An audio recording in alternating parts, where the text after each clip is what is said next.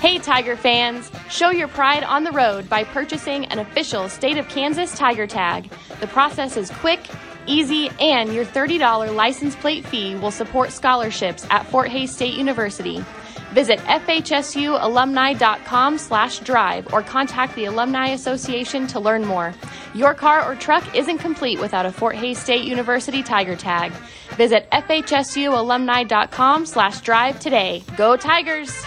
Joining us on the latest edition of the Defend the Fort podcast is another 2022 inductee into the Fort Hays State Tigers Sports Hall of Fame. It's former football standout Greg Yost. And Greg, we appreciate you taking some time to visit with us, and congratulations on induction into the Tigers Sports Hall of Fame. Just take us through what it was like to get that phone call when you found out that you're a Hall of Famer. Well, it was kind of shocking, I guess. I was kind of in a meeting, and I was trying to be quiet when she called, and you kind of get shocked and you can't talk, and you're trying to whisper. But it was exciting. I was kind of surprised to even hear it.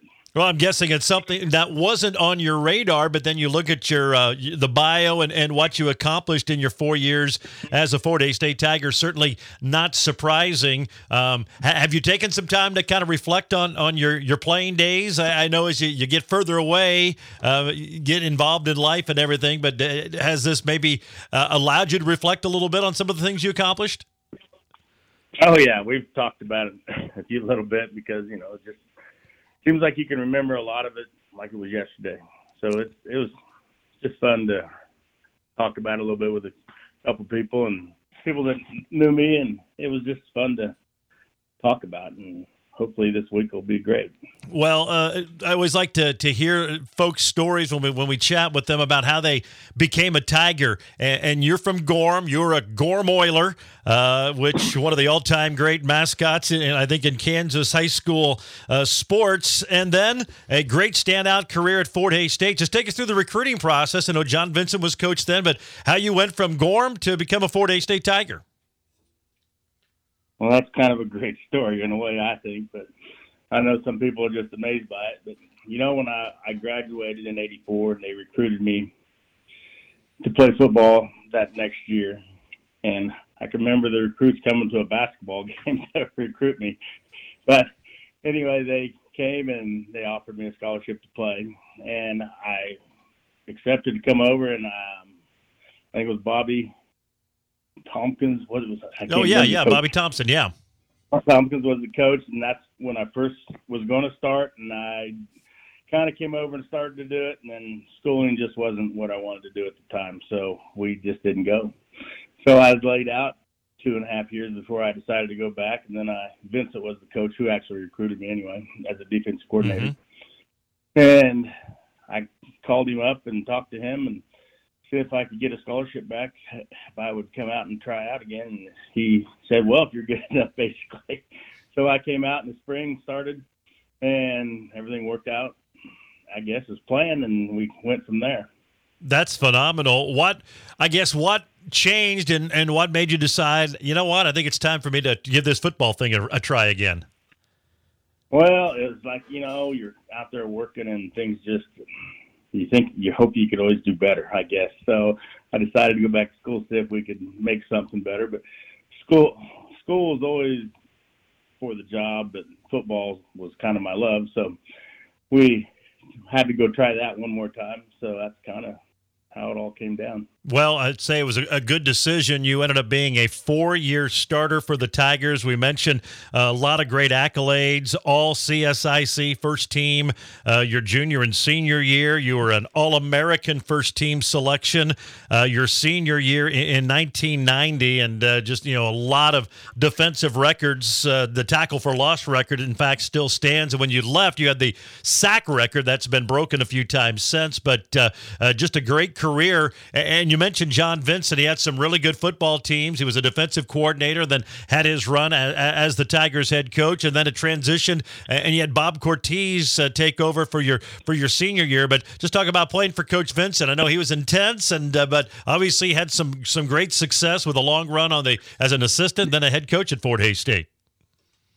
Yeah, Coach Vincent was quite a motivator. he was a military guy, and everything was related to that when we were getting motivated. So we always had a pump session before we went out on the field, and I learned early on you didn't want to be in the middle of the pack because you'd get slapped around and you'd think you'd have a concussion before you even started the game, sometimes getting fired up. So, but he was a great guy. He led the team good, and we had a lot of fun with him. Well, and your senior year, and we'll talk about that a little bit. You guys, with Coach Cortez, made the playoffs, which was a great culmination to your career. I know your sophomore season was cut short. You only played 3 games, had an injury that ended your season, but able to come back from that, and obviously maybe had the 2 best years of your career after that injury. Tell us about the injury, what it was, the rehab process, and just the challenges of that, and getting back on the field the next season. Okay, well, it was an MCL tear on my left knee, and I can remember doing it right away. I jumped up over a guy diving at my feet, and it caught my leg. And I knew something happened, but it didn't put me down, and I thought, well, it's minor, and they taped it up, and I played the rest of the game, and then went to the training room and talked to the team doctor over there, and he was pretty blunt about saying your season's over. It's kind of like brings tears to your eyes when he said that after 3 games. But that's how it went. And then, after surgery, we did the rehab, and everything went pretty good. So we gave her another try, and it worked out well, I think. Yeah, it worked out real well. You had 2 great careers, or 2 great seasons to end your career, all-conference, and then, as we said, your senior year, All-American. Now, you were a part of it. Fort Hays State was still NAIA, but then making that transition to Division II, and I think your senior year was the last year of NAIA membership, and then became a Division II program. And the CSIC, very similar to what the MIAA is now. A lot of those same programs, although it's starting to break up a little bit with teams making that jump to Division II. But that was a good football league. I mean, there's some really good teams, and a lot of the teams the Tigers still play today. It was a very tough. I mean, especially like I say, the same ones today. It was a very tough league, I feel, back then, and it was always a rivalry. It seemed like with a few teams, and it was just you knew every game was going to be tough. So it was preparation for everyone. Your senior year, new head coach Bob Cortez takes over for John Vincent. And, of course, Bob ended up having a great run as the Tigers head coach, led them to a couple of Division II playoffs and an NAIA playoff appearance your senior year in 1990. What was that like playing for Coach Cortez? He was quite the character as well. And in a lot of ways, maybe similar to John Vincent. In a lot of ways, maybe different. But 2 unique individuals you certainly got to play for in your time as a Tiger. Definitely unique individual. Coach Cortez was definitely kind of a motivated speaker, more type of guy, and a little calmer, but then also had that fierce side in him that he always acted like he was tough, and he was a different guy. It was fun with him, and he would say something and act like he was so serious, and he'd almost have to smile when he was done because he couldn't hold it in. But he was a good guy. I enjoyed him coaching with us. And then, we pretty much had Jay Hood as our defensive coordinator, which we really enjoyed him too. Yeah, Jay was quite a character. Before we talk about him, I got to ask you, because I've talked to former players under Coach Cortez. Some do a good Bob Cortez impersonation. Do you have that in your arsenal, or do you leave it up to those guys? I leave it up to those guys. There was a couple of them that just had it great. So they did a good job, but it was good.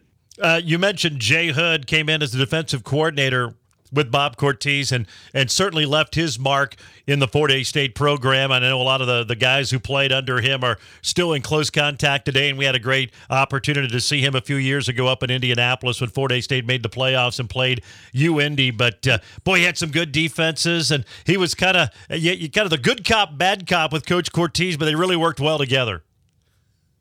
That's exactly how it was. I mean, he was always the nice guy, and then he was always rambling us up to go against Cortez. It wasn't the offense. It was more against Cortez than it was really going against the offense. So it really pumped us up and got the defense going. Well, let's talk about your senior year. You had 97 tackles, 9 sacks, 17 for loss, led the team in pass breakups.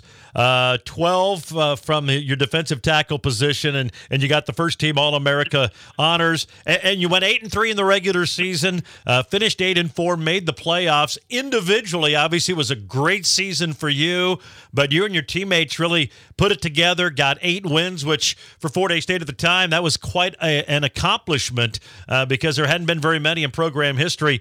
Just take us through that season and when you guys started to believe that you guys could be really good, and then eventually got that NAIA playoff appearance. Well, it's, I think we might have lost the first game or the second game or something. Then, your hopes kind of start dying out. But it seems like we wrangled together and pulled it together. And, we had a close-knit defense. So if we could keep the points down, we thought we could win every game. And that was just how we went into every game. The offense, we worked together, but they're their own entity, so we really didn't worry about what they did. The defense was not to let anybody score points, so we worked together well for that. We just had the right mix at the right time with the right coaches, and it just fell together.